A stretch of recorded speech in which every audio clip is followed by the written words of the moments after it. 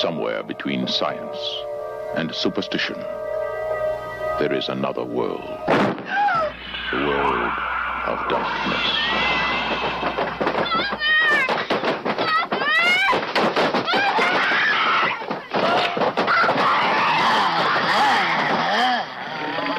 Nobody expected it. All right, let's see what the... Nobody believed it. And nothing could stop it. There are no experts. You probably know as much about possession as most priests. Look, your daughter doesn't say she's a demon. She says she's the devil himself. I'm telling you that thing upstairs isn't my daughter. Now, I want you to tell me that you know for a fact that there's nothing wrong with my daughter except in her mind. You tell me you know for a fact that an exorcism wouldn't do any good. You tell me that!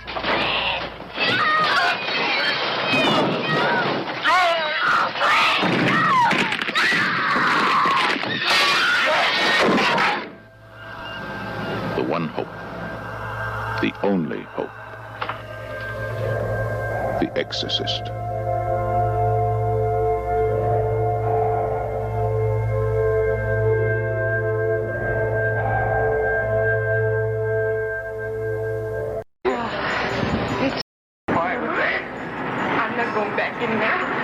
I have a friend in there alone, and I don't want to leave her in there alone. I'm not standing here shaking for nothing. How about you?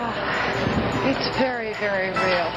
I don't like it. I want to go home. I want to see if it's going to make me throw up. Man, that is one of the most grossest movies in the world. I ain't never took my coat and hit it over my face like that. I thought it was very powerful. It just turned my mind. Terrible. But I just found it really horrible. I just had to come out. I couldn't take it anymore. People are extremely depressed by this. All right, there we go. Welcome. Dude. Are you spooked out, man? Episode Dude, 45. I'm spooked out, man. I'm all ready for this. People probably think we love Satan now because we've done 2 devil episodes in a row. Yeah, well, I speak for myself, but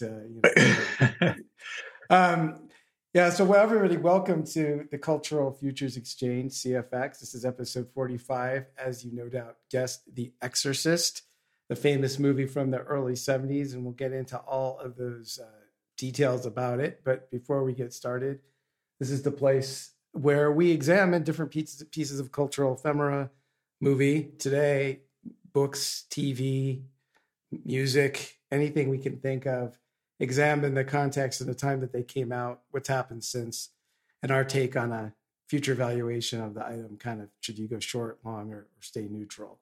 And that's what we do here. And so here we are, episode 45, The Exorcist. Cool. So before we get started, I just want to say why we're doing this now and why right after the Satanic episode.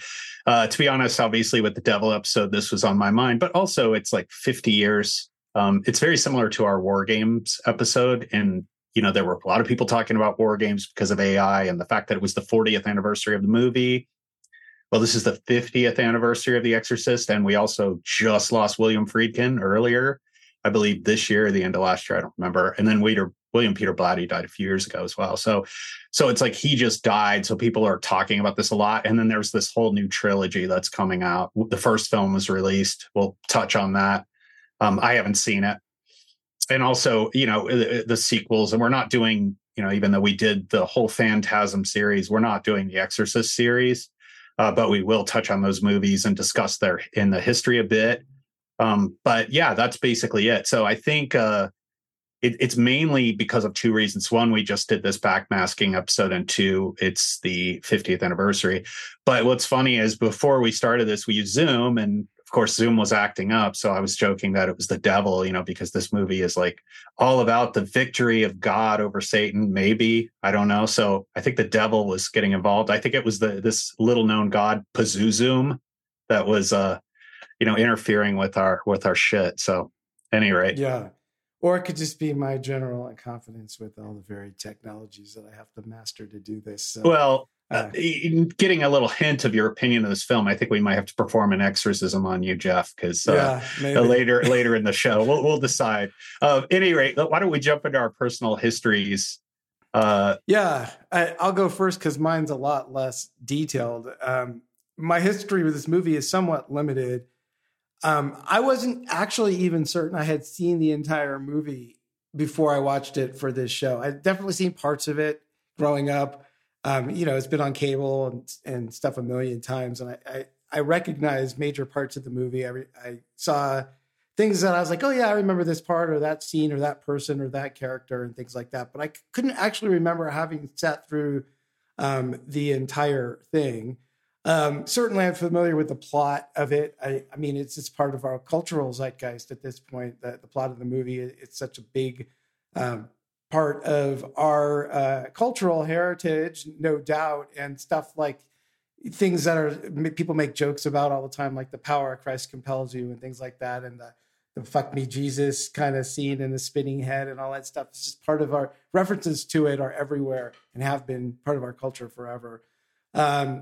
I'm not really the biggest horror fan in the world in general, although you would know that from the Phantasm episode. Yeah, there's no long-haired bald guys trying to get laid in this movie, so it's not really which automatically puts it at a disadvantage in my book. I mean, I was just gonna say the Phantasm movies to me are more interesting in the sense that they're a comedy horror stuff like that.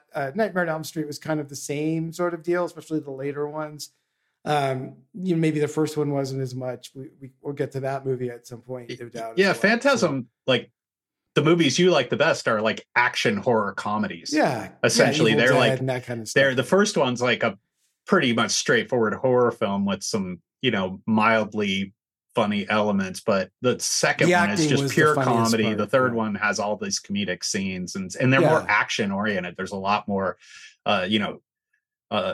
action scenes. So it's understandable if you're not into, because the Exorcism doesn't have any of that. I mean, the action in this is totally of a different nature. So and I never I think the first time I was seeing horror movies was that early 80s genre, right? Where, some of those earliest movies where we're supposed to not see those. I mean, the Halloween and the Friday the 13th movies, I didn't see them when they first came out because those were like late 70s. I was too young. So when I finally did see them, they were in the era of the Phantasm movie. That was a little later, but like the Nightmare on Elm Street and all those sorts of things. So that's sort of my history with it. And so, I rewatched it again recently for this show. So that's kind of the extent of it. So I'll turn it over to you for yours.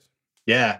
So the beginnings are similar to yours. It's vague. I'm not sure where I first saw it. I know that it was one of those R-rated movies that kids with the more permissive parents talked about. Like Animal House was another one, right? In like elementary school.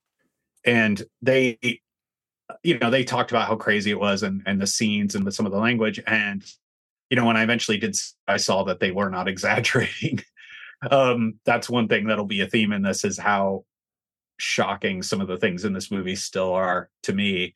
But I don't remember. I may have been late night cable. It may have been the TV broadcast. This was broadcast on TV. I was actually trying to find on YouTube some of the clips. You know how they overwrite the language scenes? Because obviously there's scenes in this movie that could not be shown on TV, even with dubbing.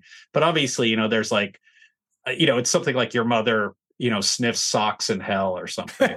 It's that kind of thing. And I wanted to find clips of that because I think that's always hilarious. My favorite one. Yeah. When they played Fast Times on TV, they dubbed Spicoli saying, fuck you, or you dick, to fuzzy nerd. That was my favorite one. Yeah. There's a famous one for The Big Lebowski that's actually real, which is, do you know what happens when you find a stranger in the Alps?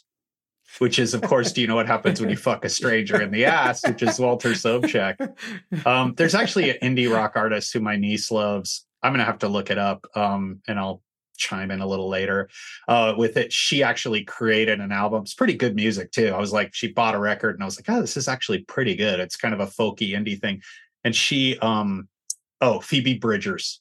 Phoebe Bridgers. So she loves this artist, Phoebe Bridgers. And it's like she has an album called Stranger in the Alps, and that's what it's named after. So That's awesome. Pretty cool. Didn't know that. Yeah, pretty good music too. I really dug it.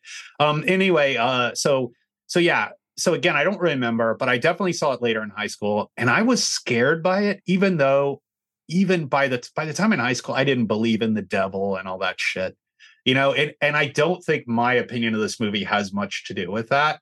You know, I can see. But to be fair, you were scared of Run to the Hills too. Yeah, it's more like what I was seeing. I was kind of like, what? It just gave me this sick feeling. You know, it's just fucked up. Is what this movie is.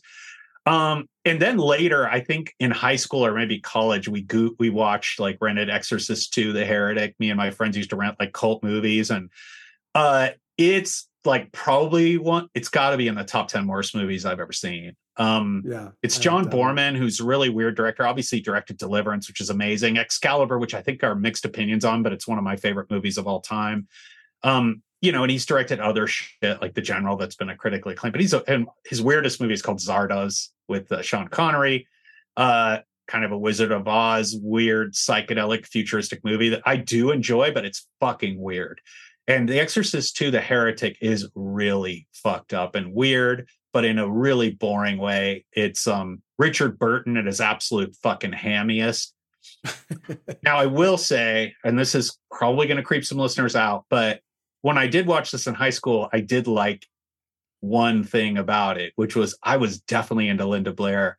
Like she was like 18. I will say she was 18. So of course I was yeah, but that's better than when Rick Springfield was with her and she was like 15. Rick Springfield was with her, and who else? Neil Giraldo, and Rick James. Rick James. Shit, dude, yeah. She got around.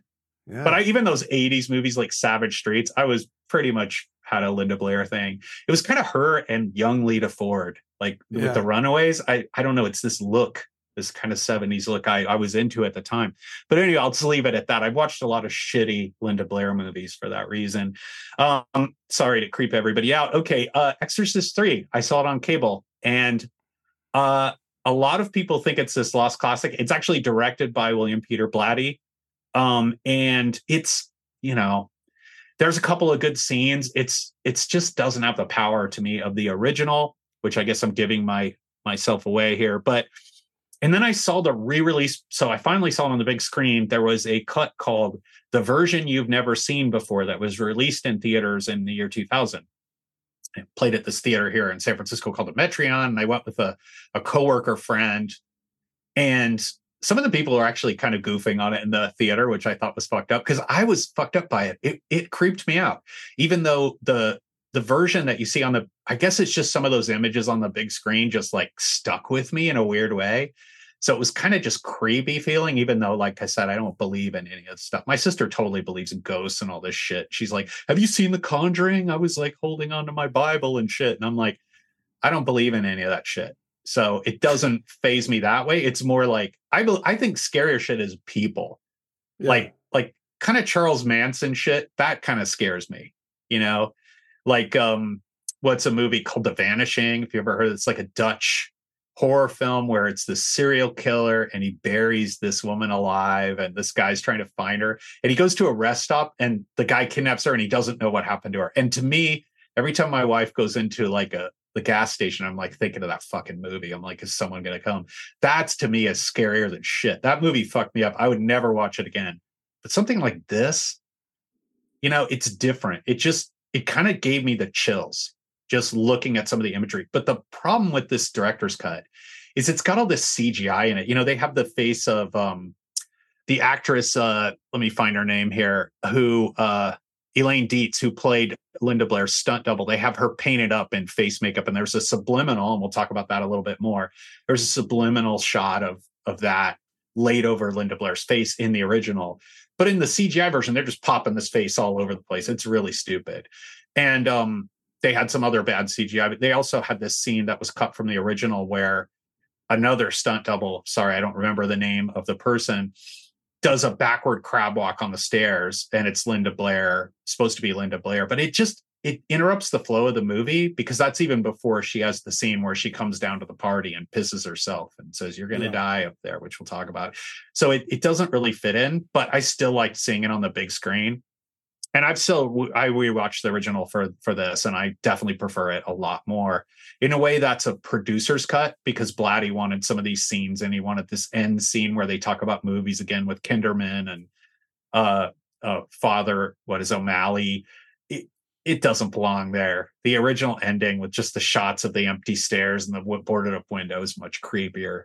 So at any rate, of course, I love Tubular Bells. So Tubular Bells, we'll talk about a little bit in the history, but I love the whole album. I have it. It's a classic prog album, and I love prog. And so at any rate, my wife hates the theme of Tubular Bells, and I can't understand why, because I think it's totally influential on horror. I mean, obviously Halloween and even Phantasm were completely influenced by this theme. I am also a fan of William Peter Blatty's one other film he made called The Ninth Configuration. It's just a crazy cult film. My wife was into it. She showed it to me, and I think it's kind of this underrated gem. I've not seen either of the versions of Dominion or Exorcist the Beginning, the prequels directed by Paul Schrader and Rennie Harlin, respectively. Supposedly what people say about the first one, the Paul Schrader film, is it's the most boring film ever made. And the Rennie Harlin film, where he changed certain people and reshot the whole thing, is the dumbest film ever made, which is saying a lot, because, basically Exorcist 2, The Heretic, fills both of those bills. But I have not seen those. I have not seen a new TV show that came out a few years ago on FX. I have not seen, and I have not seen the reboot trilogy, that's come out since the first movie, right? Which we'll talk about a little bit in the history. But I just read this book by Nat Segaloff, who was a former publicist for studios, and he wrote this book called The Exorcist Legacy, 50 Years of Fear. And I had got that in a bookstore, because anytime I go into a bookstore, I just happen to run into a bookstore, I always buy a book. Like, I have to buy a book. That's the rule, especially if it's like an independent bookstore, which seems like that's all there is. So I bought this book before, and that's kind of what got me kind of psyched to do the movie. So anyway, as far as the zeitgeist of this, obviously it's a supernatural thriller is what it's called. I mean, it's a horror film, but it's also there's kind of a little bit of a mystery there, and it's a thriller. Obviously, I think there's a massive influence of Rosemary's Baby on this film. Rosemary's Baby was kind of the first real movie of its kind where you had the devil, and it's kind of a black comedy, but I do think there's some elements. I think one character in this film is totally meant to be Roman Polanski, the director. Yeah, I could see that. Yeah, he kind of looks like him, right? Yeah. Burt Dennings. And then, but as far as other kind of demonic thrillers, you had Haxan, which is this 1922 silent film. Whenever you see like videos where there's little devils dancing around and it's obviously filmed in the 20s and it's hell, that's Haxan. I've seen the whole thing. It's on Criterion. It's pretty cool. It's like just creepy and kind of a interesting little silent film gem there. And then Night of the Demon, which is a really cool movie, British movie of the late 50s that concerns, like, it's kind of this conspiratorial witch coven, kind of similar, maybe an influence on Rosemary's Baby. Obviously, Rosemary's Baby was based on the Ira Levin bestseller. But anyways, as far as that goes, I think that's mainly it. There's other films like Race with the Devil, which came later. And then there's The Devil's Reign, which came later. And so there's also but I would say, yeah, that's the main influences. Oh, The Devil Rides Out. Sorry, that was the one I forgot from the late 60s, Hammer film with Christopher Lee. Really cool. But again, nothing quite like this. I think this definitely influenced probably more films than it was influenced by. The Omen is a big one. I remember my mom seeing The Omen and coming home, and I was 7 years old, telling me about this great movie. And I saw it and I'm like, it's kind of similar. It's to me, it's like Exorcist Light, but I do enjoy that series. Also named Damien as well, right? Yeah, Damien. I didn't even think about that. Damien Karras, right after Damien Karras. Yeah. That's a good catch. I did not even think about that. At any rate, and then there's a blaxploitation film I've never seen called Abby, which is like a black exorcist. So just like Blackenstein and Blackula, they had Abby. There's probably porno films too. Dick Van Patten in that? No. Who? Dick Van Patten. Abby? No. That would be crazy if he was some weird white like businessman who's in that, or he's like he a white priest. I think the 70s, priests are probably black in that, but at any rate. So anyway, it's funny too. I read the Mad Magazine parody of this called The Exorcist. And it's funny, starts out with this introduction by William Peter Blatty. And it's actually pretty much covers the whole movie. And I was thinking, this is weird because most of the kids, as we'll get into in the history, who read Mad Magazine probably weren't allowed to see this movie. So it's weird they did a parody of it. I think it's because it was just so huge. Other zeitgeisty stuff. Okay, so we're dealing with a William Friedkin film here. He's obviously one of the, named after the book, The Easy Riders and Raging Bulls. This is the new Hollywood. Obviously, you had De Palma, Francis Ford Coppola, Steven Spielberg, Martin Scorsese directing around this time. And of course, Stanley Kubrick is a major influence on all these guys too, even though he is of an earlier generation.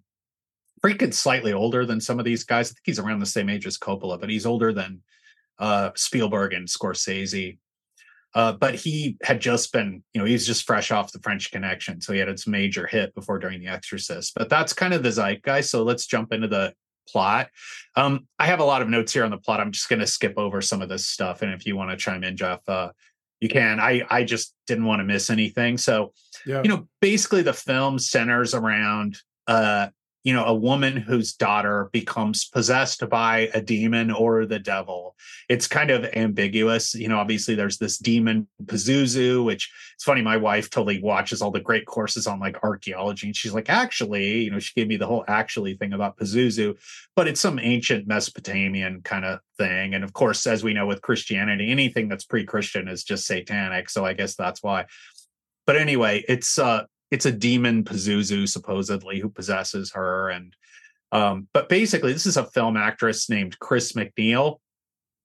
And she's an actress who's living in Georgetown, filming a student film called Crash Course on the Georgetown campus. That's kind of about protests. There's an early scene where she's like got a megaphone and telling the students to stop rioting. And one of the funniest jokes in the Mad Magazine parody is they're like, why are we filming a movie about 1969 and 1974? Because it is it was kind of a funny dig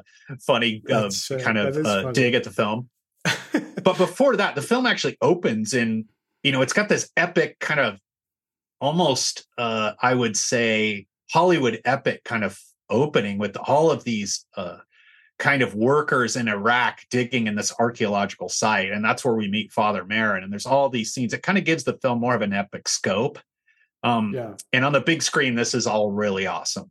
By the way, just on that, I'll talk about later why I don't think that is it doesn't mesh well with some of the other stuff. The Mad Magazine thing points that out too.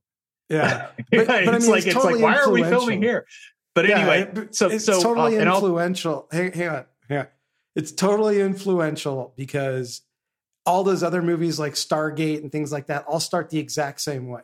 Oh yeah, I didn't think of that. So there's like 10 movies. That's just one of them that all start with some dig in the desert with, natives helping some, British guy in a pith helmet find some artifacts. And I mean, you could even say Indiana Jones has elements of this too, right? Like, so I think there may be other movies that have this kind of start, but I'm not aware of it. So I thought this was pretty influential in how it starts. Yeah, and Fifth Element too, which I think is probably as influenced by Stargate as this. It has a similar opening that takes place in ancient Egypt with like an alien being there. It's not a dig, but I think that we'll talk about whether this works or not and how it serves the film. But anyway, so back to Washington. So we cut to Washington.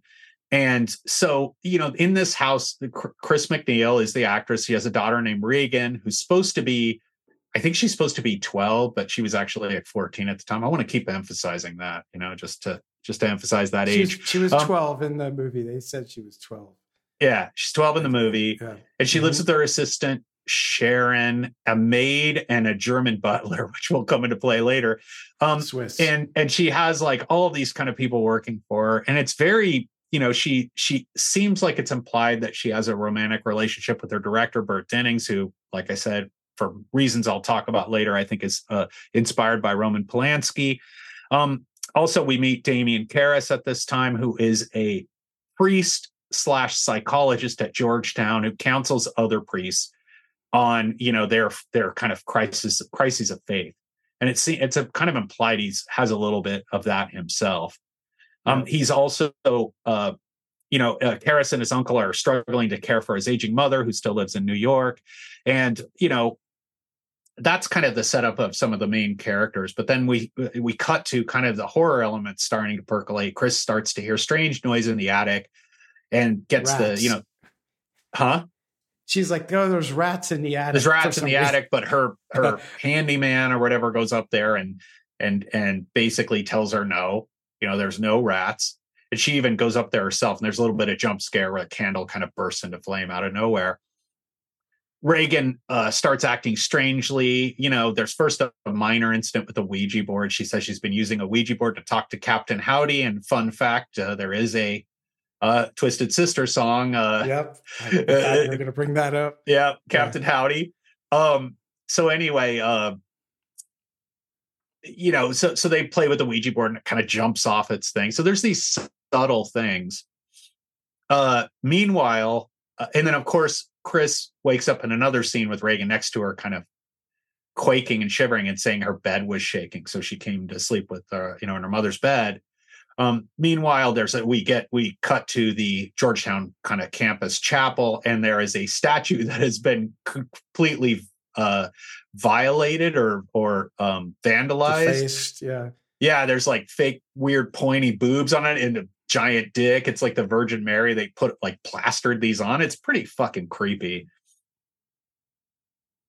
So then there's a party scene, and this is where the Roman Polanski thing comes into play, because the director Burt Dennings is there, and he keeps kind of harassing the butler, who's a German, and he's saying, you were guilty of war crimes. Basically, he's like, and of course we know that Roman Polanski was a Holocaust survivor. So I think that's not by accident. I think it also ties it to the whole Manson thing indirectly. Obviously, I should say Roman Polanski is of this kind of new Hollywood generation too, even though Kubrick, he's slightly older generation. He started making films in the early 60s. So this party, there's all these different kinds of people. There's actors, politicians. There's even the priest, one of the priest friends of Karras, Father O'Malley, is there, and he's like playing piano and shit. And there's an astronaut who's talking about he's going to go, fly to the moon or whatever. And all of a sudden you see Reagan, with a blank look, she comes down and is in her nightgown and standing there, and she just fucking pisses herself and tells the astronaut, "You're going to die up there." Which is a pretty amazing scene. So actually, and then the next scene, we see as Chris comes home and sees Reagan thrashing on the bed and takes Reagan for all kinds of harrowing medical tests. And incidentally, fun fact, this is kind of where a lot of people threw up. It was the angiogram she gets, and there's more of these scenes in the extended cut, and it's pretty harrowing, this sort of battery of tests. And she's getting all kinds of medical experts to figure out, what is wrong with her. And she brings even the doctors to the house, and that's where Reagan's like, "Fuck me," jabbing a crucifix. Somehow she gets hold of a crucifix, which no one knows where it came from. They can find nothing medically wrong with her, and they get a psychiatrist who attempts to hypnotize Reagan. Of course, she grabs and bites him in the crotch, and so at one point, Chris. By the way, that's when Rick James decided that he was into her. Oh yeah, totally. Maybe it was when he saw her tied to the bed. He wanted to try some of that. But anyway, the Rick James and her relationship might be kind of as horrifying as this, what we know about Rick James. But that's for another episode, obviously. But anyway, so they get a psychiatrist. She bites his dick, and then she brings the doctors, and they see her going all crazy. I mentioned that, but at one point she kind of needs a babysitter. There's no one else to watch, so she gets the director Burt Dennings, and we learn kind of off screen that he basically fell out a window and down the stairs. There's this huge famous Georgetown stairs that people go visit that are right next to a window where Reagan is, and as you'll see, that plays into the future events of the plot as well. But basically, Burt Dennings is murdered, and we learn that his head has been turned around 90 degrees. We meet Detective Kinderman at this point, who's kind of a movie buff. He's interviewing Karras because he's trying to see if there's a connection between the vandalism in the church and this murder, which seems sort of occulty. He goes to see Chris McNeil to ask her about it, since the window is right, her window is right above the stairs, and he basically is kind of suspicious that something might have happened there, that someone might have gotten to Regan's room. Right now, it's kind of beyond them that it would be Regan, but he even asked for her autograph. There's all this kind of clunky movie dialogue during these scenes between him and Karras and Chris. We see Regan speak in Dennings' voice and do the same head twisting trick, at that point too, which is pretty cool. Karras, meanwhile, after visiting his mom in asylum, had learned that she died. There's also this dream sequence with her where he basically sees Pazuzu's face, and there's all these different, he's trying to, he's stuck on a street and he can't get across. But anyway, Chris meets with Karras and is trying to convince him to do an exorcism, because the doctors basically tell her that, look, we've done all kinds of tests, there's nothing wrong, but there is this slight chance it could be some other thing, an exorcism. And there was a case in the past that this, has fixed problems. They're not sure they believe in it, but it may be their only hope. And then, so she brings Karras to see Chris, and that's when to see Regan, that's when Karras meets her. And, basically Regan speaks to him in this bomb. There's an earlier scene where he's visiting his mom in New York, and he sees this bomb, and he's like, you got a dime for a former choir boy. And Regan speaks in that exact voice, but he's still not very convinced. And then she starts talking about his mother, and he says, you don't know my mother. What's her maiden name? And then that's when we get the pea soup scene, right? The pea soup splattered all over his face. He goes downstairs. Chris kind of is talking with him. He's still kind of not convinced there's enough evidence. He says she needs to speak in another language or something, but obviously that voice, he obviously really knows it's probably the case that she's possessed. At any rate, we cut to a scene of Karras preaching in the church, and then back to Regan, who says, basically Karras is back there, and Regan says in the voice. So now the voice is different, right? I should mention that whenever Regan talks, it's in this other voice, which we'll talk about when we talk about the history a little bit more. But what an excellent day for an exorcism. It will bring us together. And he says, you and Regan? And she says, no, you and me. And Regan starts speaking in Latin, right? So he splashes holy water on Regan, says it burns, but it's not really holy water, it's tap water. So he's still kind of waffling. But what happens is when she's speaking, it's kind of incoherent. And that's when he takes this to a sound expert, and it's backwards. So there's backmasking in this fucking movie too, which, is kind of crazy. It ties to our last episode. And you see, she's saying, I am no one, and speaks Father Marin, who's the father at the beginning in the excavation scene played by Max von Sydow. She speaks his name, right? And then there's another scene where, Regan has written, there's help embossed on her belly, like she's writing it from inside her body. Help me. So finally, Karras goes to Father Canavan, who heads Georgetown, and asks about the exorcism, and they recommend Marin because he performed an exorcism before in Africa. Marin arrives, and we see that iconic shot. It's so interesting. This is like a horror film. Most of what it's, the iconic imagery should be Regan, but they don't want to give anything away by the poster. So it's just this scene with him standing under a light, which is really cool. Yeah. So anyway, I do remember that. Like, that's everybody remembers that poster. Yeah. I mean, it's like, it's kind of awesome how they don't give anything away by that. You don't have any idea what you're in for. So obviously Regan and obviously Marin immediately gets to work. He's got, Karras, and they've got these books that are like exorcism books. And, Regan just starts going crazy here, saying, stick your cock up her ass, you worthless motherfucker. And your mother sucks cocks in hell, Karras, you worthless slime. We get the bed rising up and down. We get Marin is telling Karras to do things, but he's petrified with fear. Of course, we get Marin going, I cast you out, unclean spirit. And Reagan says, shove it up your ass, you faggot. Ceiling cracks, door slams, cracks, more restraints break. Reagan's restraints break. She levitates, her pupils go back into her head. So it's just the whites of her eyes you're seeing. Very iconic imagery. Yeah. And she hits Karis on the back of the head, and she knocks out Marin. So they're both kind of knocked out. And then Marin goes to the bathroom and he's like struggling to take these pills. And you saw him in the earlier sequence in Iraq taking these pills. So he has like heart problems or something. I think it's nitroglycerin because he has some kind of heart condition. Yeah, exactly. Yes. Or digitalis or, one of those, right? At any rate, Karis leaves the room briefly, but when he comes back, Marin is dead. And you just see Reagan out of her restraints, just kind of casually leaning against the bedpost. And Kinderman shows up downstairs at the same time, right? So he's coming back because he knows that there's something going on with Reagan, or he has suspicions. Meanwhile, Karis fights with Reagan and tells the demon, come into me. And the demon does. So you see Karis's face completely change into a fucked up face like, Reagan's face was. And then he fights it off. So his face goes back to normal and then he jumps out the window. Right. And then again, you have him falling down the iconic staircase.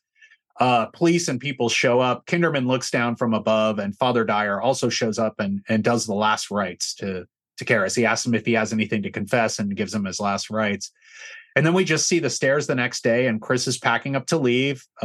Father Dyer shows up and Chris gives him the medal. There was a medal, by the way, I should say, there was a medal found in the excavation alongside a statue of Pazuzu. So it was like implied that there were exorcisms from thousands of years ago, things kind of not in the same era together. And this medal magically appears with Reagan at one point in the film, and he gives her the medal. And then he basically tells the priest that Reagan doesn't remember any of what had happened. And they think that's good. And then they drive off, and then Dyer looks up at the boarded window and the stairs, and then cue Tubular Bells. Tubular Bells plays about 3 times in the movie. There's one scene of Chris walking. There's a scene at the beginning, and then there's this scene. So that's, basically that's the story. That's the plot. Now, as far as major characters, as we mentioned, Father Lancaster Marin is played by Max von Sydow. Chris McNeil is played by Ellen Burstyn. Reagan McNeil is played by Linda Blair. We'll talk more about the casting in a minute. Damian Karis, Jason Miller, who was really a playwright. He wasn't really an actor, but we'll talk about the casting of him. And then Lee J. Cobb, the legendary Lee J. Cobb, played William F. Kinderman. Sharon Spencer played Kitty Wynn. She also she's one of the only people to come back for Exorcist II. Burke Dennings was played by Jack McGowan. Talk a little bit more about him. Joseph Dyer was played by Father William O'Malley, who was a real priest. He wasn't an actor. And then, there's other cast members. I think the ones that really stick out are Mrs. Karis, played by Vasiliki Milaros, and of course, one of the most important is the voice of Pazuzu, which was done by Mercedes McCambridge, which we'll talk about a little bit in the history. Yeah. And the stunt double and face of Pazuzu, Eileen Dietz. They're, the other ones, they're minor roles. So again, movie background and history here. So this was supposedly based on a real exorcism case that took place in April of 1949 in Cottage City, Maryland. It involved a 14-year-old named Ronald E. Hunkeler. And basically there was a whole journal created by the priests involved, and there were some news stories. And that's how young William Peter Blatty in 1949 had decided someday he would write about this. So basically, there was a Ouija board involved. There was a floating desk in a classroom, supposedly. The parents were lapsed Catholics, and there was incredible strength involved on the part of the kid, which is what we see in The Exorcist. Reagan actually throws her mother across the room. She throws other people across the room. It got really cold, which again we'll talk about in The Exorcist, because I didn't mention it in the plot summary, but when the priests go in at one point, it's so cold you can see their breath. and we'll talk about how that was done. And then writing appeared on skin, and then there was cursing in a strange voice. Again, this is all just what was recorded. And there was a Washington Post story in August 20, 1949. Of course, it was read by William Peter Blatty when he was going to school at Georgetown. Now, William Peter Blatty was born in January of 1928. He was the fifth and youngest child of Lebanese immigrants. His parents were divorced when he was a baby. His mother was a devout Catholic, and he lived at 28 different addresses as a child. She was moving from place to place. Jeez. Yeah. Crazy, huh? Yeah. Made him a little nuts, I think. Anyway, he was valedictorian at Brooklyn Preparatory, graduated from Georgetown with a BA in English in 1950 and got his master's in 54. He worked various meaningful jobs before getting PR jobs for the city of Los Angeles and USC. That's what he gets for being an English major, by the way. It's almost as bad as a history major, huh? Yeah, exactly. Exactly. You got to work menial jobs, I don't know. Anyways, but it's good for podcasting research. Yeah. It's played off in that. At any rate, he wrote his first novel in 1960 called Which Way to Mecca, Jack? And he won $10,000 on the game show You Bet Your Life, which was hosted by Groucho Marx. We briefly mentioned that in episode 18, which is our, In the Butt Bob episode. You can listen to that. He then wrote subsequent novels, John Goldfarb, Please Come Home, 1963, I, Billy Shakespeare, 1965, and Twinkle, Twinkle, Killer Kane, 1966, which is what would become the Ninth Configuration film later in his career. He also started writing screenplays, but what's interesting is he wrote comedy only. So he wrote The Man from the Diners Club, 1963, which is a Danny Kaye film, and Promise Her Anything, 1965. And then he started collaborating. He also started collaborating with Blake Edwards, with comedy director Blake Edwards. And he wrote the original, the second Pink Panther film, A Shot in the Dark, probably his most famous screenplay other than this. What Did You Do in the War, Daddy, 1966. Gun, Gunn, 1967, and Darling Lily, 1970. Nice. So yeah, he was quite experienced as a screenplay writer before writing The Exorcist, but he always had this idea of writing this book since 1949. So he decided to do it in 67, and he pitched the idea to an editorial director at a party who sort of took him up on it. Obviously, Rosemary's Baby took place in 1969, I think, or was the book was probably released before then. The film was made in 69. I think that was an influence for sure. The character of Chris McNeil was supposedly based on Shirley MacLaine, who was Blatty's neighbor. Yeah. The book is different. So the book impressed from her turn in Ocean's 11. That's right. Yeah. Somewhat fresh, 7 years or 9 years, right? Or whatever, whenever he started writing it. But anyway, and I think there was some interest of her in playing it, but I don't think Blatty ever had her in mind when he was starting to think about it as a film. But it was more of a murder mystery centering on Kinderman and Jennings' death, which is kind of not a big deal in the movie. It's kind of a really side thing. It's also more overtly religious, with Chris making speeches about God and stuff, which of course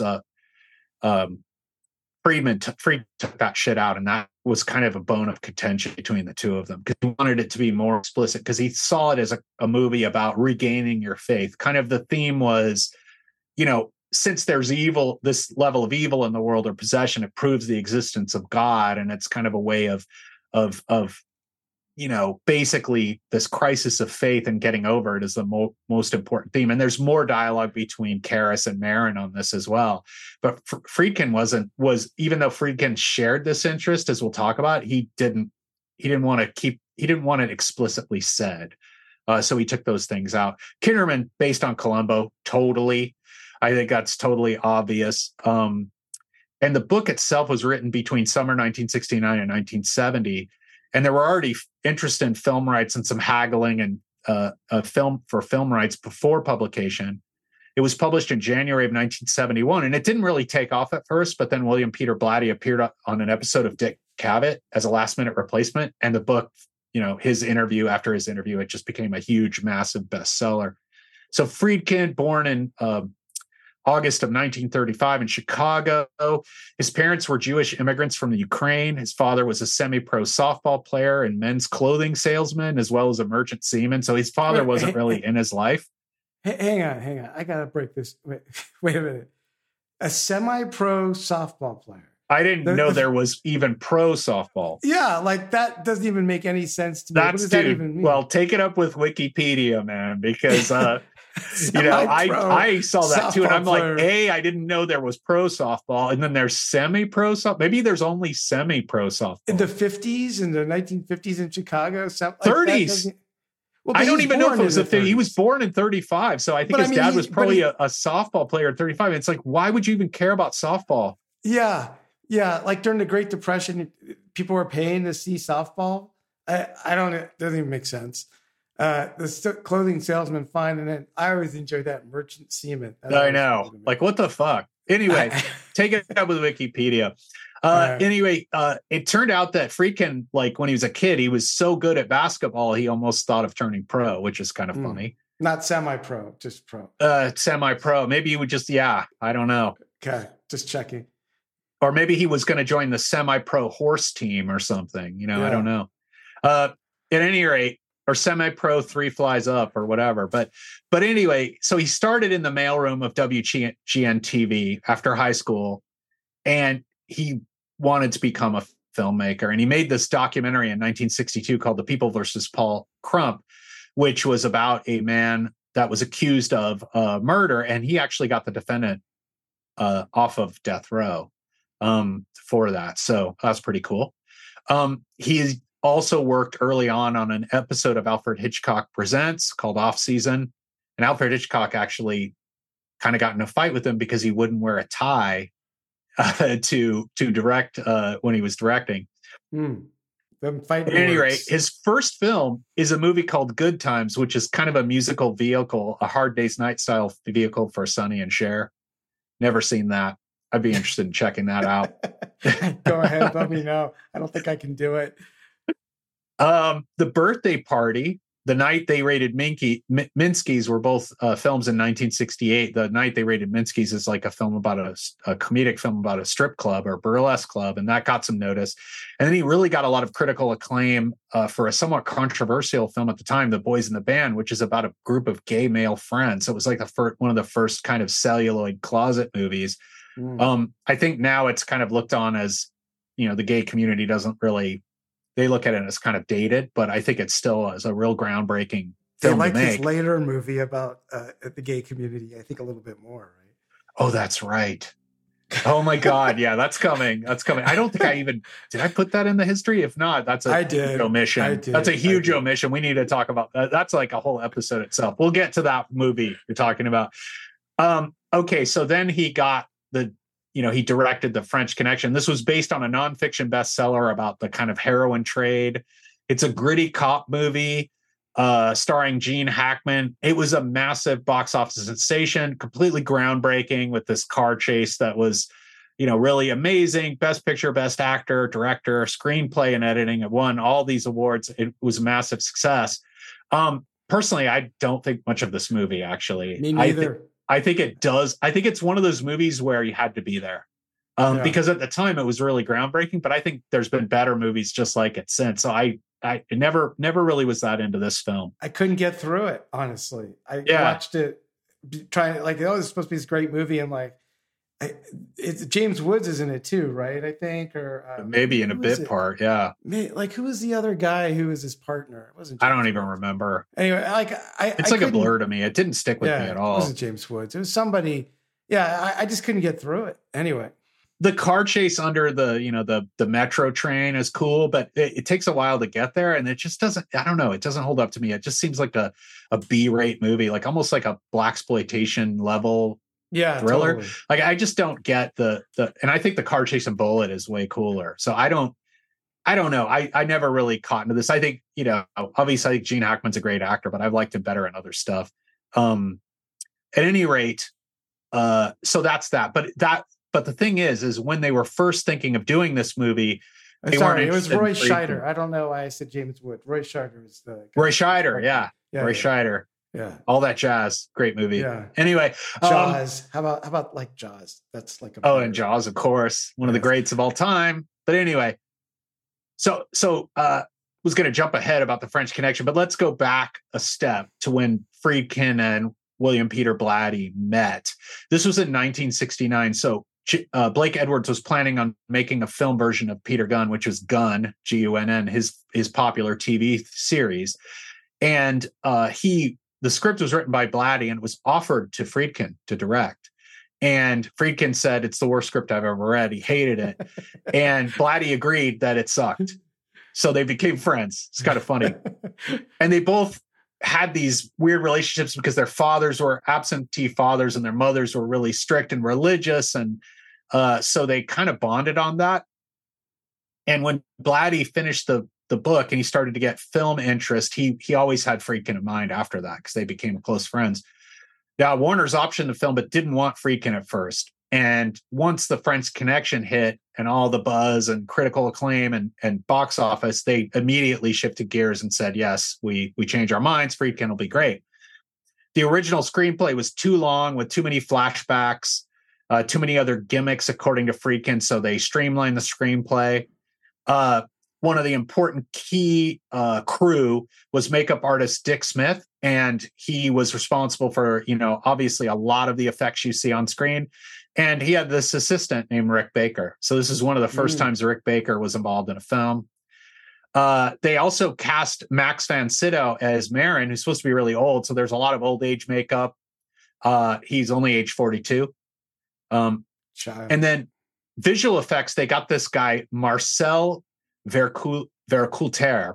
And the thing about the visual effects in this movie is it's all really there. Like all the shit you're seeing is really happening. There's almost no optical effects, like post optical effects they put on the film. Obviously there's a few. One of them is the barf. They tried to get the barf to work out of a tube, that was connected to Reagan. They tried it with Eileen Dietz and Reagan never worked. So they just added it in post-production, but almost none of the visual effects are not happening in real time in front of the people involved.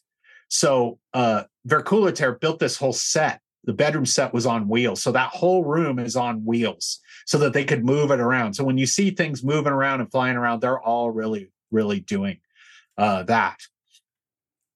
And obviously the spinning head, it's a fake head, but it was built by Dick Smith and Marcel Vercoulter.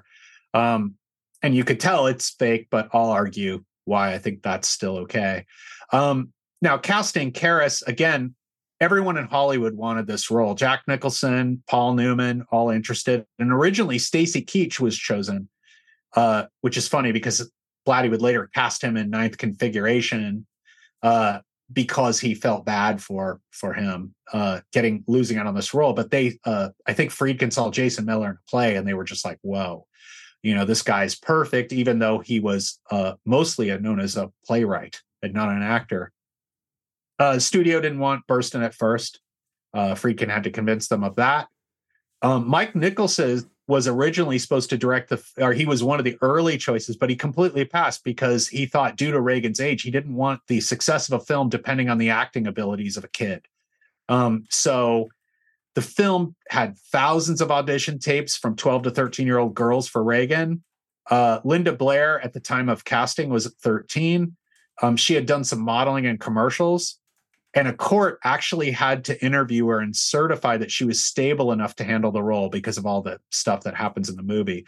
And post-shooting, after they shot the film and before when it was released, she did this kind of tour, around the country to prove she was sane after doing the movie. I don't think it worked because she went on to a rather illustrious drug career.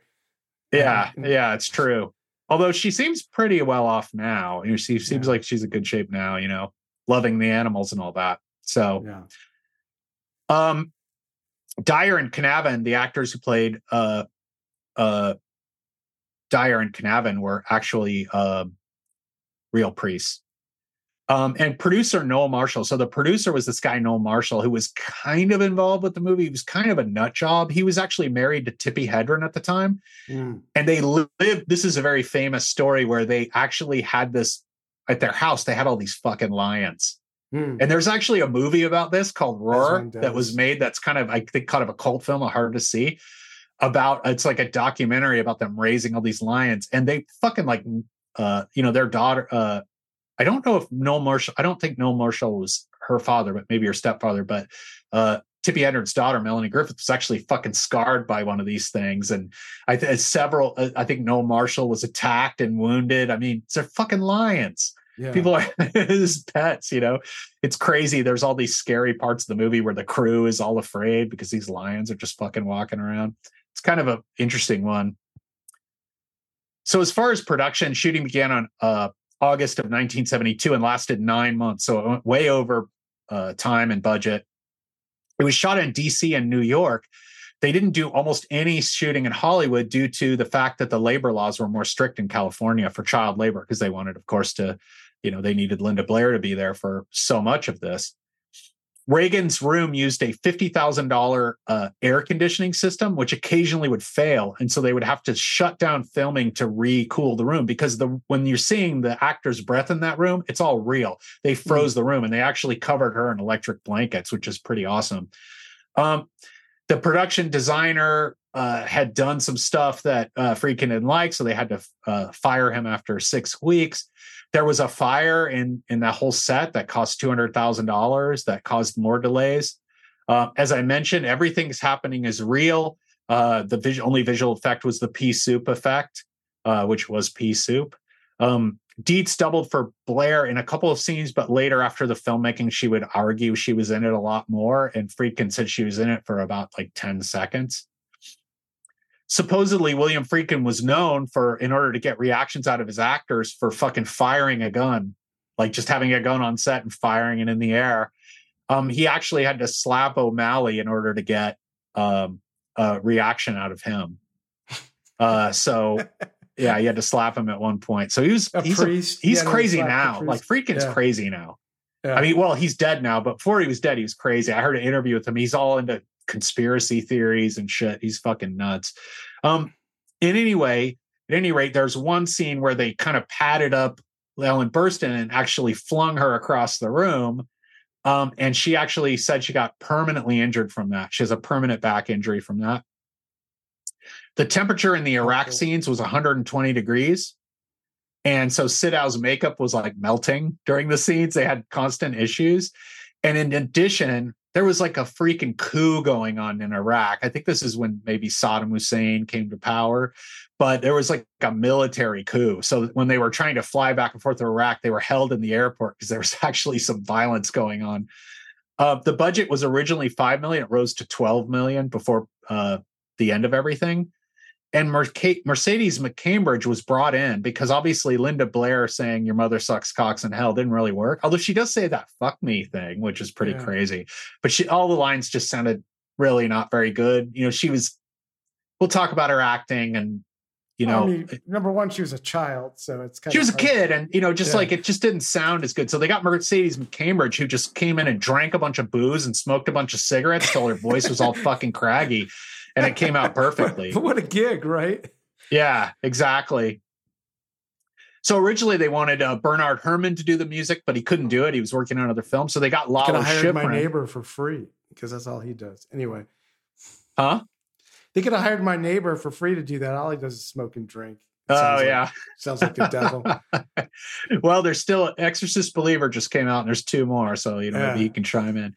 But anyway, Bernard Herrmann was supposed to do the music. They hired Lalo Schifrin. I think you can hear his original soundtrack online. I haven't checked it out, but Friedkin hated it. He said, never play this again for me. And, but he had probably at a heavily weed smoking party had heard Tubular Bells and loved it. And so he's written into kind of proggy shit because he would use Tangerine Dream for Sorcerer, which is one of my all-time favorite movie soundtracks. But he loved it. So they brought in Tubular Bells. There was, again, during the editing phase, there was massive controversy between Friedkin and Blatty because of these extra dialogue scenes between Marin and Karras and between, Kinderman and Dyer, and they decided to scrap that. As far as The Exorcist, there is like all this stuff about a curse, right? There's a curse on everyone who made it. It's part of the mythology. Obviously, the set, as I mentioned, burned. McGowan, actor McGowan, who played Burt Dennings, died 2 weeks after filming. There was also other deaths. Van Sydow's brother, Linda Blair's grandfather, and her pet mouse died. A limo driver's daughter had satanic delusions during the filming and had to be committed. So, yeah. As far as the reception, it was released the day after Christmas, 12/26, 1973. There were massive lines. And of course, you heard at the beginning of the show, we played some of the audience reaction. There was actually a miscarriage supposedly during the film. There was vomiting. The critics gave it mixed reviews. Some critics like Pauline Kael didn't like it. Others loved it. And Mercedes McCambridge immediately got in the press because she wasn't originally credited at the end of the film for the voice of Pazuzu. So that was changed. She was given credit. And of course, Eileen Dietz also had controversy. She was going around saying she was in the film more than they said. It was a massive box office success, massive lines. It made, in its initial run, I'm not sure how much it made, but it's made $441.3 million, making it was the most successful R-rated film until it was released in the 2017. Now, it was nominated for quite a few awards. The Directors Guild Award was not given to Friedkin, though. He was beaten out by director George Roy Hill, who directed The Sting, and as you'll see, that is a running theme here.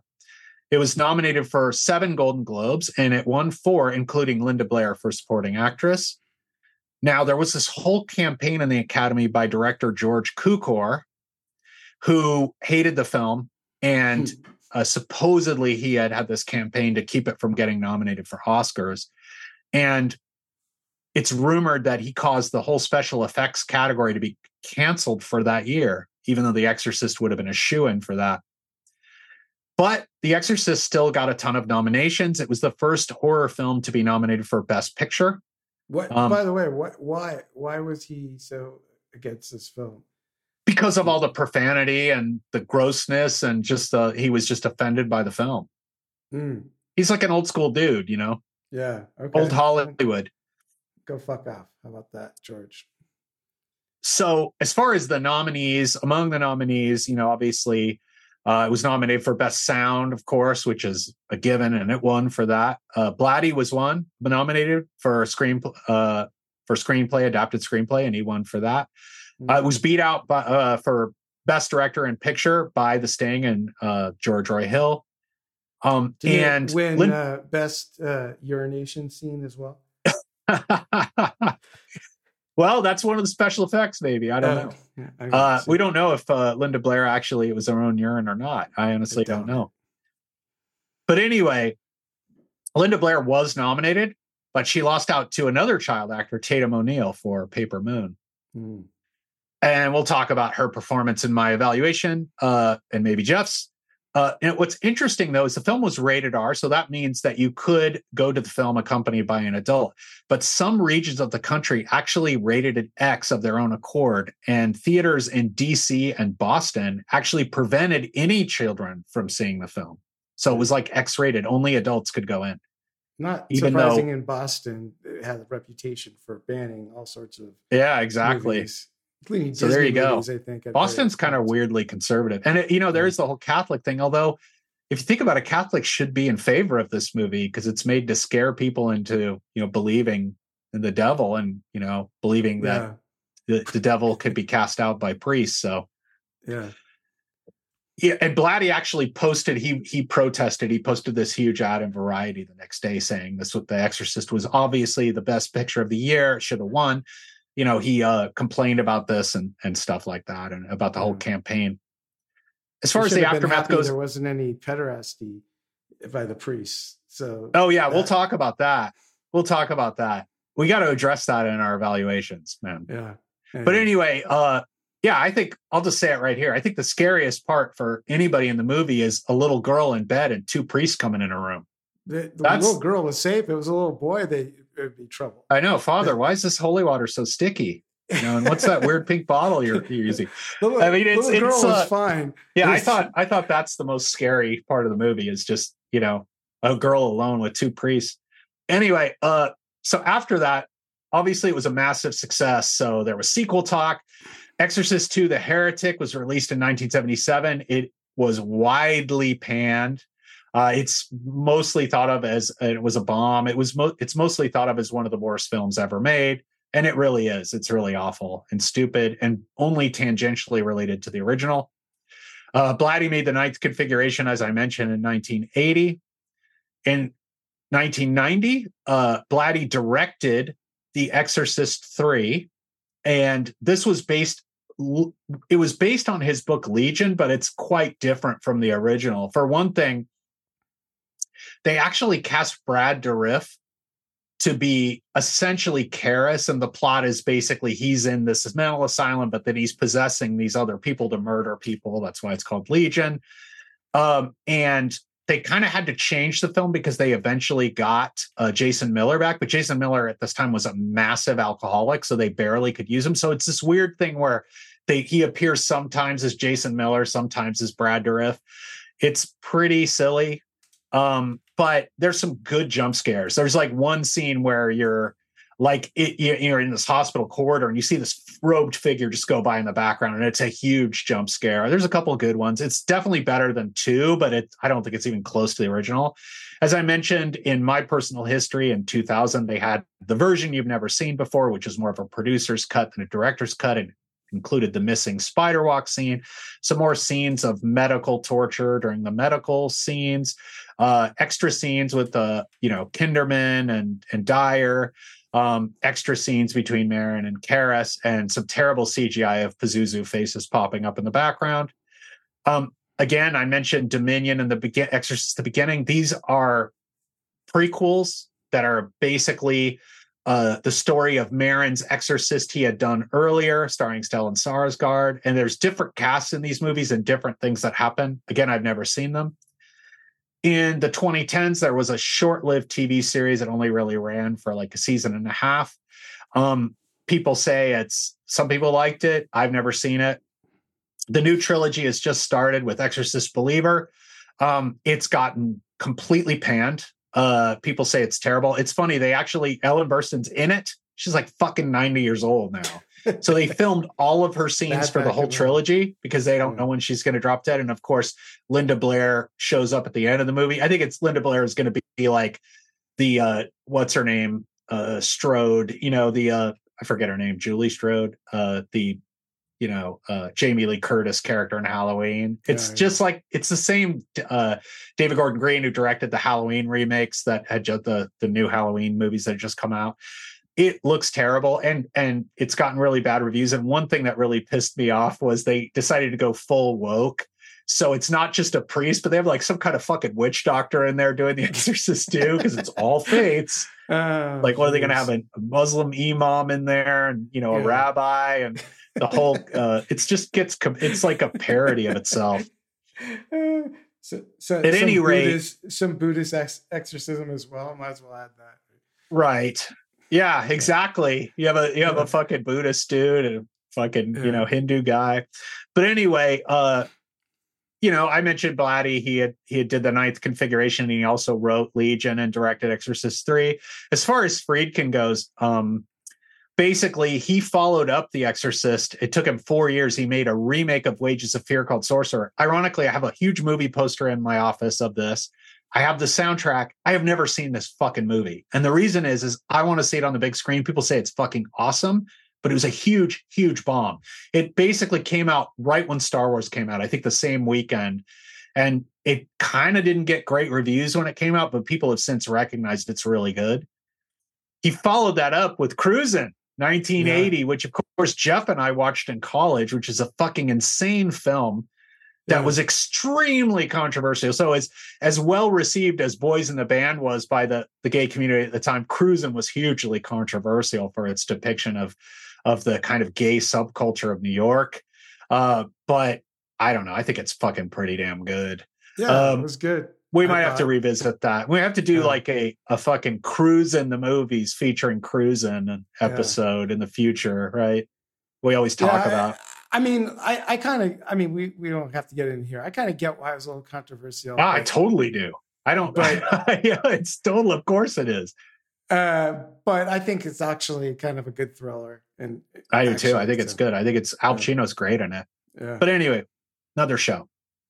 To Live and Die in LA, his kind of Miami Vice inspired noir, was released in 1985. He probably had some other films. I'm just highlighting the ones I give a shit about. And To Live and Die in LA, I fucking love. I think it's a great movie. I think it totally holds up.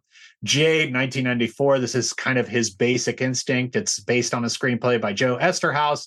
It's kind of his neo-noir, naughty 90s neo-noir kind of thing. It was widely panned.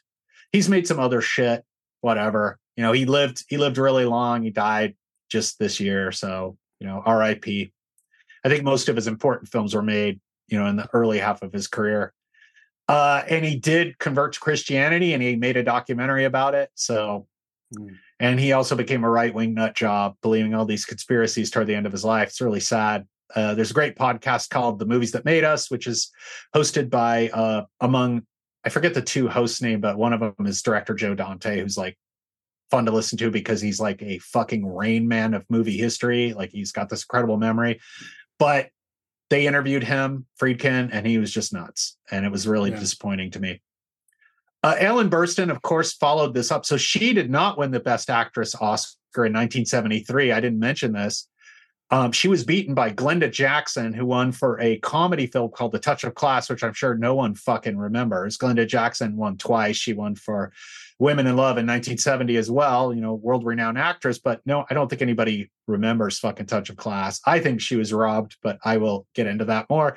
But she did win for Martin Scorsese's one of Martin Scorsese's earlier films, Alice Doesn't Live Anymore, 1974, which of course did eventually result in the Alice TV show, which I'm sure we'll get into at some point. Yeah, Mel Sharples. Yeah, Vic Tayback's in the movie too, but not everybody is from the cast. Flo's not in it. All right. Obviously, Linda Blair went on to create, great films like Savage Streets and movies about women in prison and great films like that.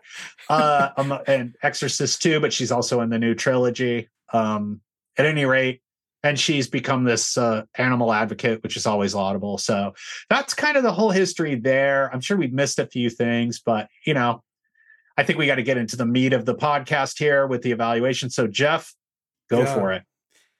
All right, here we go. So it was interesting. I watched this recently, and it was funny watching this movie because the look of it is of such the era.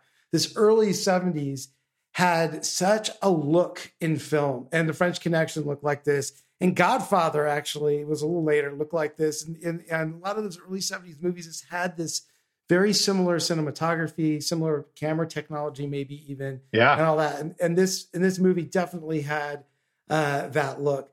There were a couple things, you read through the plot, obviously, and went through that in detail. There's a couple things on there that struck me as strange. I mentioned this earlier, the Marin stuff in Africa, or not in Africa, actually, in Iraq. It has references to the Africa stuff. It just seemed out of place. It was supposed to be kind of freaky and weird and connecting this ancient history to the modern of, early 1970s. And it just didn't connect to me. It was just like you're waiting for, it was very drawn out. You were waiting for this important connection between this ancient history, this archaeological history with these different artifacts that would connect the kind of, past exorcisms, as you were saying, to the modern. And it just kind of like left me this, like, they just did it half-assed, it's like, why even have that in there? They didn't really go into it other than there's a couple trinkets that they kind of referred back to. I missed that in the plot. So in the plot, there is a shot after Marin's dead where you see there, I think it's one of the shots during the whole exorcism, which is like the last 30 minutes of the film. You see a shot of the statue of Pazuzu overlaid next to Linda Blair, kind of levitating, I think is what you see. Yeah. Linda Blair's like upright on the bed, and you see that. So that connects it back. And obviously the character of Marin is alluded to. So that's the main connection. I just didn't, it just wasn't very well woven in. It wasn't very compelling to me. The power of Christ did not compel me to be interested in that. Dude. The plot with Karis was weird. The whole, long-suffering priest with the crisis of, belief and all that was all right. I mean, the actor was fine and all that, but the plot with his dead mother was just bizarre. You had this elderly woman who, was trying to live by herself in New York, as you mentioned, and he was in, DC working at Georgetown. But when he had to put her into, a facility because she was so old, he's like racked with guilt over it and she dies. And the whole subplot is him being terribly guilty over the death of his extremely elderly mother. It's like, I got news for you. Elderly people die. I just didn't understand why he was so messed up by that. We forgot another plot point related to this that might kind of be relevant to what you're saying, which is, of course, that eventually Linda Blair does. So one of the last things his mother says when she's kind of put in the hospital or institutionalized or whatever she's done right before she dies. So there's a scene with Karis and his uncle, and it's implied that the uncle lives near the mother and he's kind of more responsible for taking care of her. And there's a scene where she says, "Why would you do this to me, Denny?" Yeah. And then you see Linda Blair later say that in the exact voice. And that's when Marin's like, don't listen, because Marin tells him, don't listen to anything the demon says. It's trying to, fuck with you. Yeah. So that's kind of ties it back to the mother and his guilt. And of course, there's that whole dream sequence I mentioned as well. Yeah, no, I mean, they did try to tie all that back. I just don't understand why he would be guilty about the death of an extremely old woman who, like all old people is going to die. It just didn't, it was very empty to me. It's just like, what? He's like so racked with guilt that it's constantly haunting him. And I'm just like, what? I don't know. Maybe we're trying to say he's guilty because he lived, 200 miles away, or like, I don't know. I just didn't understand why it was such a big deal, or they had some kind of very strange relationship or something like that. But that was weird. The other thing for me is a lot of the stuff that was supposed to be scary that you said was scary. You'll talk about this. And I could definitely see in 1973 or whatever, it being scary. To me, wasn't scary at all. Right. Like, I just didn't find the special effects and all that scary. I thought they were kind of funny. It didn't really have the intended effect. And I think that it's just because it was out of place in time. Like, maybe in 1973, it would have been that way to me. But after seeing, 50 years of horror movies and other things, it just, I don't know. It just it didn't have the impact I think it probably would have had I seen it live at the time. And I've never seen it on a big screen. Maybe that would be different. But I was kind of like almost laughing at kind of some of the effects. But I have a question for you. So do you find any movies scary? Yeah. I mean, I think, for example, I found the original Nightmare on Elm Street scary when I saw it as a young teenager. Right. So like I do. Yeah, I mean, it's a fair question. Do I have the capacity to be scared by a movie? I think so. Maybe more creeped out than scared. Yeah. So I think that's a fair question.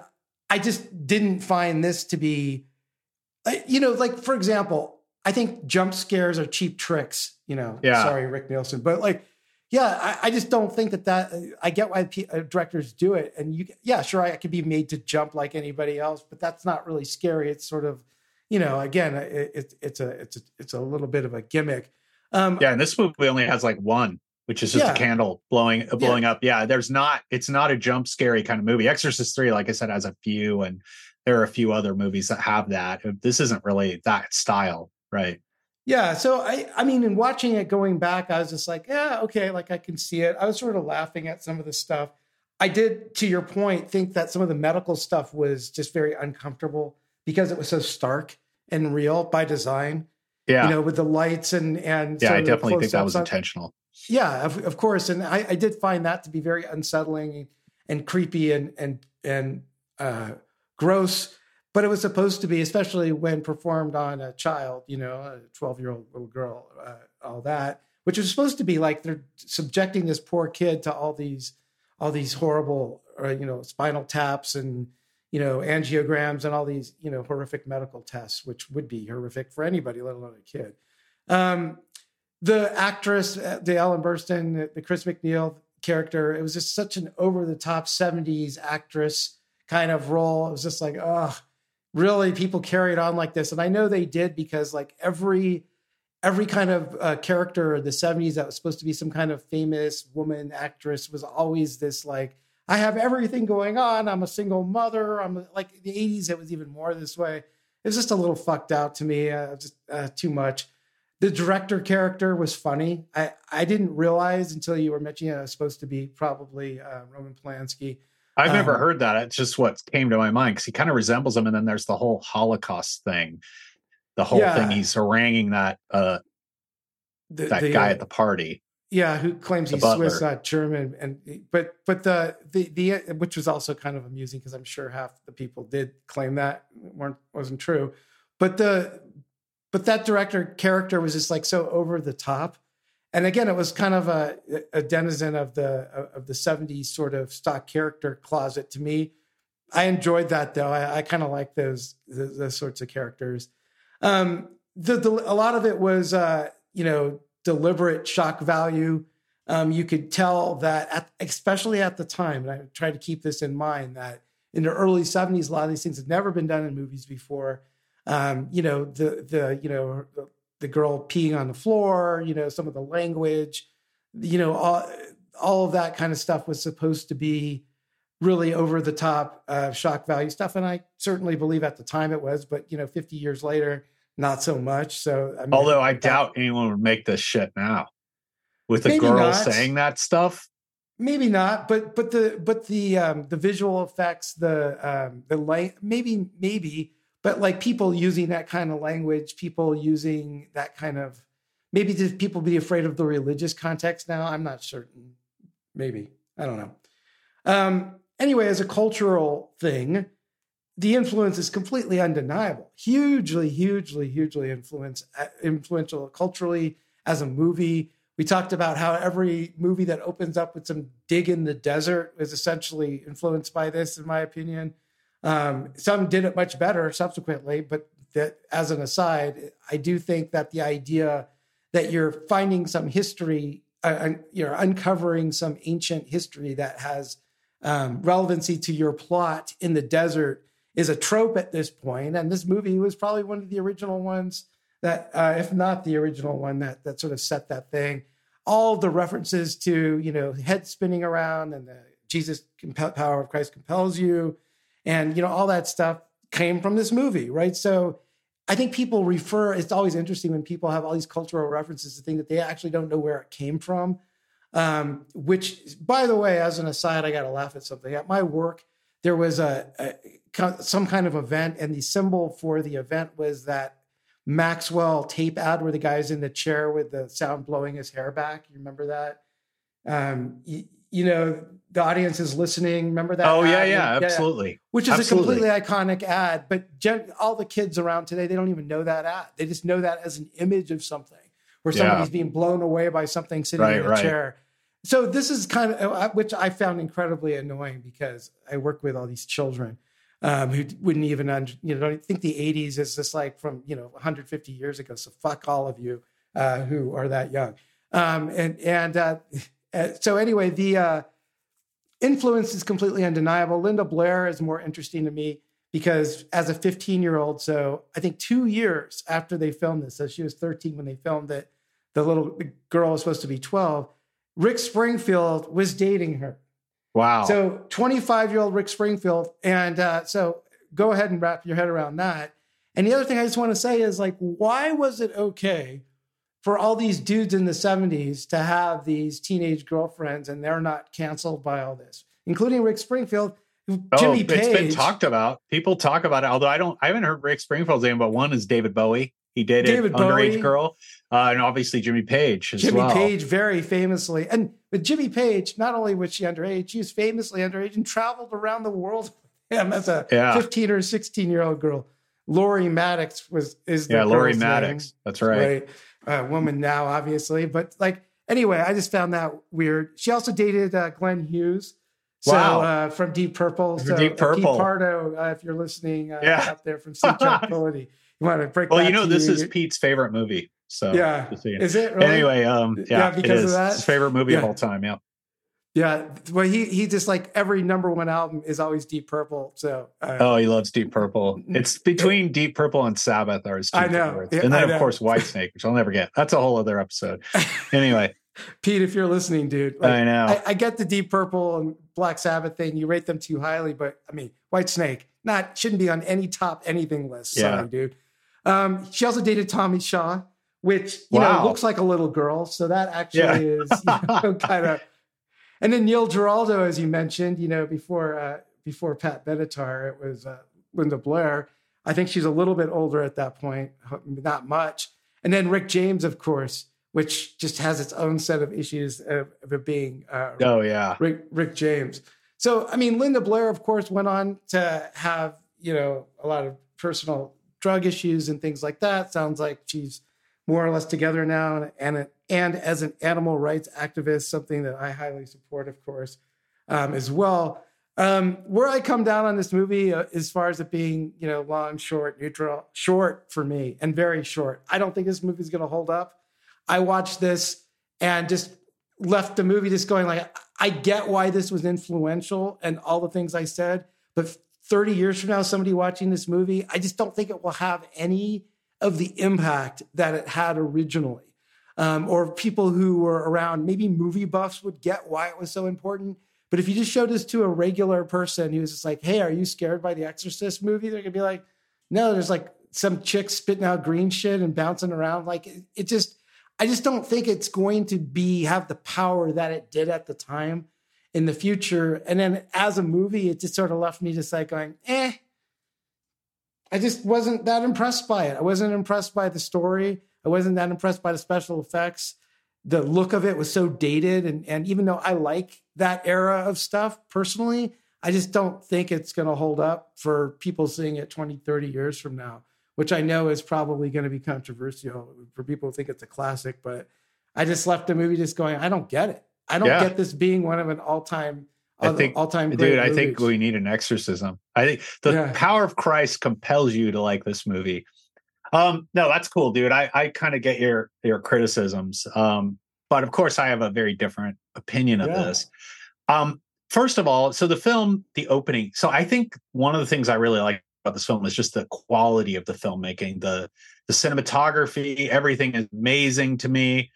And I love the opening. And the reason is what it kind of does is even the opening shot looks like something from Spartacus or 10 Commandments in a way. There's these, you know, you're basically in the desert in Iraq and you have all this vast CinemaScope view of all these workers, you know, at an archaeological dig. And I think what it does is almost establishes this as an anti-biblical epic in a way. It gives it that epic feel where it could just be a B movie. You're basically watching this and you're like, no, this is a full movie. This is like a full cinematic movie, even though the story starts from this broad, you know, wide vistas and, you know, weird, quiet scenes of like these weird, creepy scenes of dogs fighting and desert scenes and, you know, scenes in markets. It's like it condenses down to a single room, which I think is really cool.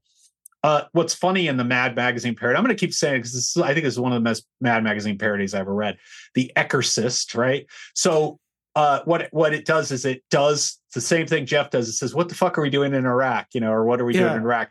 And then it says, we moved from Iraq to a house in Washington, D.C. where evil is brewing. And of course they show the White House and they're like, oh, not that house where evil is brewing.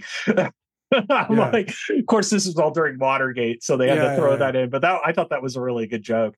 So anyway, I really like the opening scenes, and I find them mysterious and creepy because there's, you know, just weird tension to them. Like there's a scene where these guys are hammering in the background, and Marin is kind of taking his pills, and there's like the scene of the dogs fighting, weird scene of the statue. It just sets this vibe to me. And I think it's okay that it's not. I think Jeff's criticism is actually interesting. I can see that, but I just don't agree. I think it's fine that it's a little disjointed. And I think it comes back to Marin in the end. I mean, the movie does tread a lot of territory, right? And you could argue maybe that lacks focus, but I don't have a problem with it, right? So it's just the continuity didn't work for me. You know, it can work to be disjointed. Something can be disjointed and work. It just didn't work for me. Yeah.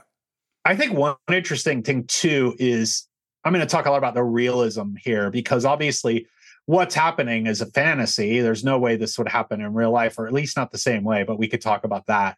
With the face being distorted and the levitation, all this stuff going on. But there is a realism here. And one thing that the movie does is it kind of fucks with that.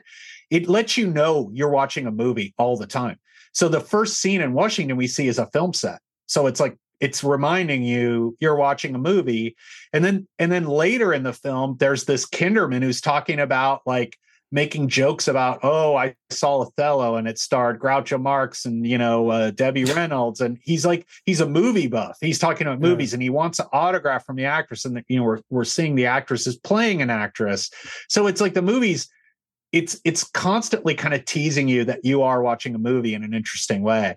And, as far as the Ellen Burstyn's performance, I think it's great. I think she totally was robbed. I mean, I haven't seen A Touch of Class. Maybe Glenda Jackson, she's fucking brilliant. But I would say most people would say she was robbed by the kind of film being a little too controversial.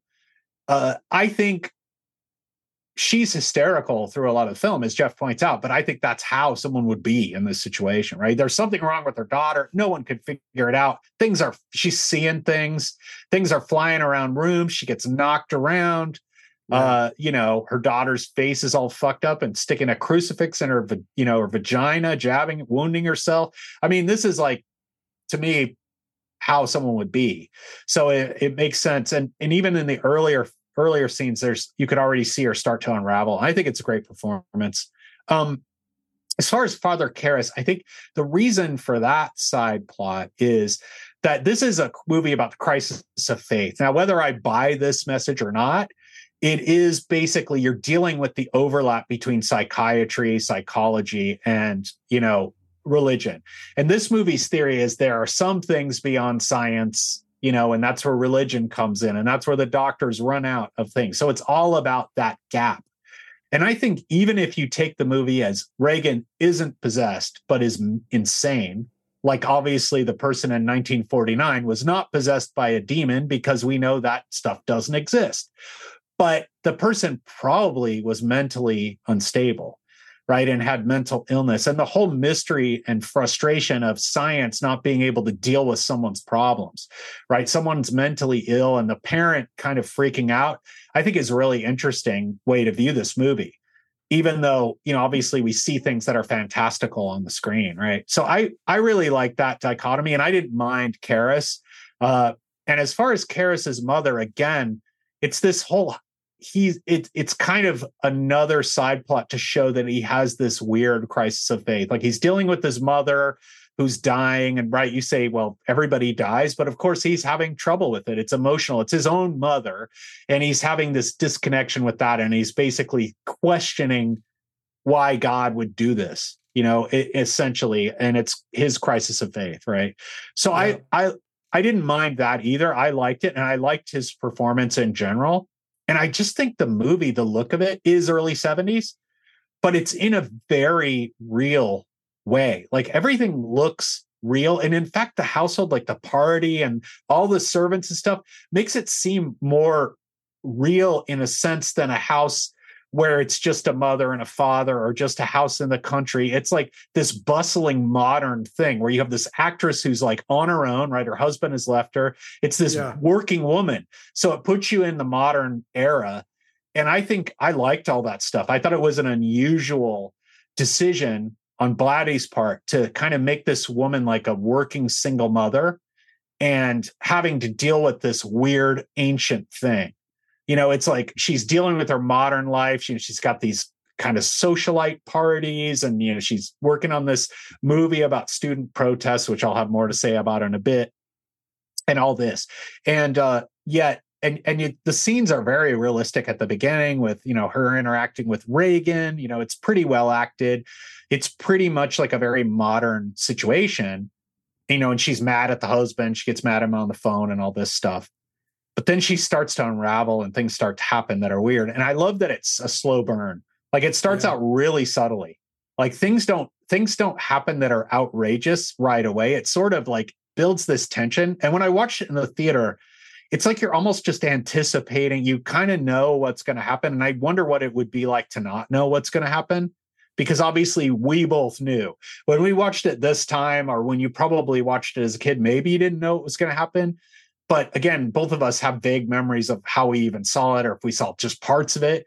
And obviously the word of mouth on this movie spreads. I can't imagine being an audience like the first time this is shown, and you kind of know what exorcism is mainly, but even the word was probably new to a lot of people at the time. Sure. So I agree with you. I don't think the impact now could be what it was. I mean, and people threw up, people got scared, they left. There was just nothing like this fucking movie when it came out.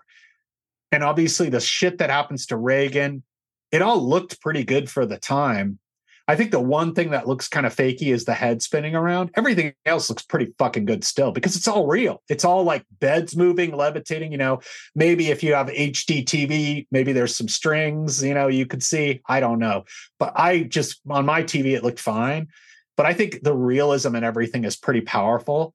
And I think the way they slowly edge you into it really works. Like it until the last 30 minutes where things are really happening. Like I can imagine some people would be bored by this because not a lot happens. You know, it's very slow. But I didn't have a problem with any of that. So one thing I'll say about the scene that, you know, Mad Magazine made fun of, where the movie was 1969, you know, crash course with the student protest and all this, is I think that actually relates to something that Stephen King kind of said about this movie. So Stephen King has this nonfiction book called Dance Macabre, where he talks about his influences in horror and his writing. It's a real early book in the early 80s. But he talks about this movie. And one of his theories was this is basically a metaphor for the generation gap. Like you have this kid fucking swearing at the mother, like, fuck you and fuck your religion. You know, it's like, it's basically like a hippie swearing at their parent and that early scene of Crash Course kind of cements that. It kind of is a precursor to the thing. I thought that was really interesting. I didn't see it that way when I watched the movie, but I thought that was a really interesting take. And it definitely is a movie of a new generation because you're having these scenes that are just so utterly fucking shocking. And obviously using Mercedes McCambridge was key because her weird voice, you know, coming through Reagan is you know, obviously it just cements the possession and all that shit. I also like the backmasking, all the effects. I love almost everything in the practical effects. And I just think it's a cool movie that way. I think there are little things I don't like. I don't really like Kinderman that much. I think he's kind of doesn't really fit in real well. It might have worked better in the book as a mystery, but I think what Friedkin did with it by minimizing his presence is actually effective. It does add a little suspense. And I think it was probably a compromise with Blatty, but I think it's good that he's minimal. I think it makes the movie stronger that he's not in it very much. In the different director's cut, he's in it more, and it's corny. Like his dialogue's kind of corny. I think that's the one thing I would criticize. I didn't have a problem with any of the other dialogue or any of the other acting. And I didn't think Lee J. Cobb was bad. I thought he was fine. He definitely plays Columbo. I mean, that's who the fucking actor is. You know, something's been kind of bothering me. It almost seems like he's going to say. Yeah. But as far as the influence of this film, I think it's like a total groundbreaking movie for its time. I think it's had influence on Italian horror, just the look of Reagan's craggy makeup and stuff you could see in a lot of the Giallo films and stuff like that. Very influenced that stuff. I think it influenced every horror film made after it. Like every single one, I think is influenced by this in one way or the other. And I just think it's a level above most horror films, filmmaking wise. Like the cinematography is better, the acting's better. You know, it goes places that we couldn't. I just don't think you could have a girl saying like "fuck me" and all that shit and have someone make it now. Just not because. It's almost not a right-wing thing, but more of a left-wing thing that would prevent that now. I just don't think they would go for it. And I just don't think you could do it. And I also think that a lot of the movies made in the early 70s couldn't be made now. And it's probably my favorite era of filmmaking, at least in US film. I don't think any era is better. There are movies that are in my top movies that aren't in that period, you know, like Goodfellas and stuff. I really rank high. But, you know, The Godfather and Easy Pieces and all this stuff. I love all that stuff. You know, I love this era of filmmaking. So I really like the kind of Easy Rider, Raging Bull aspect of this and how it's directed. So I would say, yeah, I'm totally long on the film. I think it has an influence. But what's interesting is one thing you could argue against being long is the new trilogy. But I would argue that in two ways. One is maybe this kind of movie is old hat with the exorcism and the hauntings, and people aren't going to be into it anymore. And maybe people look at the old one and say, oh, this isn't really doing anything for me. Like Jeff said, it didn't really do much for him. But the other side, I think maybe because that movie was so great and because it was so, well executed, but also shocking in a way. Like when I watched it, I'm still shocked by some of the fucking dialogue. It makes me laugh a little bit because it's just so fucking outrageous. Like they did this shit, And she said those words. A kid said those words. They just overdubbed it later in post because when they actually did the editing, they realized, she doesn't sound that good. So yeah, as far as Linda Blair's performance, the problem with Linda Blair winning an Oscar for this, which she didn't, is that her performance is made up of a couple of different people. So a lot of the acting you see her do, I think she's really good in the film. I don't think she does anything embarrassing. I think the way especially that scene with her peeing and you're going to die up there is perfect. But I think the fact that Mercedes McCambridge does most of the dialogue is kind of weird to give Linda Blair an Oscar. She deserves, Best Dedication Award for going through all the shit she went through, right? The electric blankets in the ice cold room. Just the fact that they froze the room, they would never do that. And they'd put CGI in. And I think that's another reason I'm on the side of this movie. Like no CGI, almost no post-production visual effects. They did everything. So I think the reactions and stuff of the actors are more visceral because they're actually experiencing all this shit in real time. So it's like, but as far as her performance goes, you can't really award it to just her. You kind of have to give Mercedes McCambridge something. And maybe even Eileen Dietz a little something. So it's like there's too many people making it up. Whereas Tatum O'Neal, even though she was really coached supposedly and all that, she did that whole performance. I'm actually a fan of Peter Bogdanovich, but I would still have not seen Paper Moon, maybe someday. But anyway, so overall, I'm gonna end up on the long side here. I do think some of your criticisms are valid, and I do think the impact is less the more you watch the movie.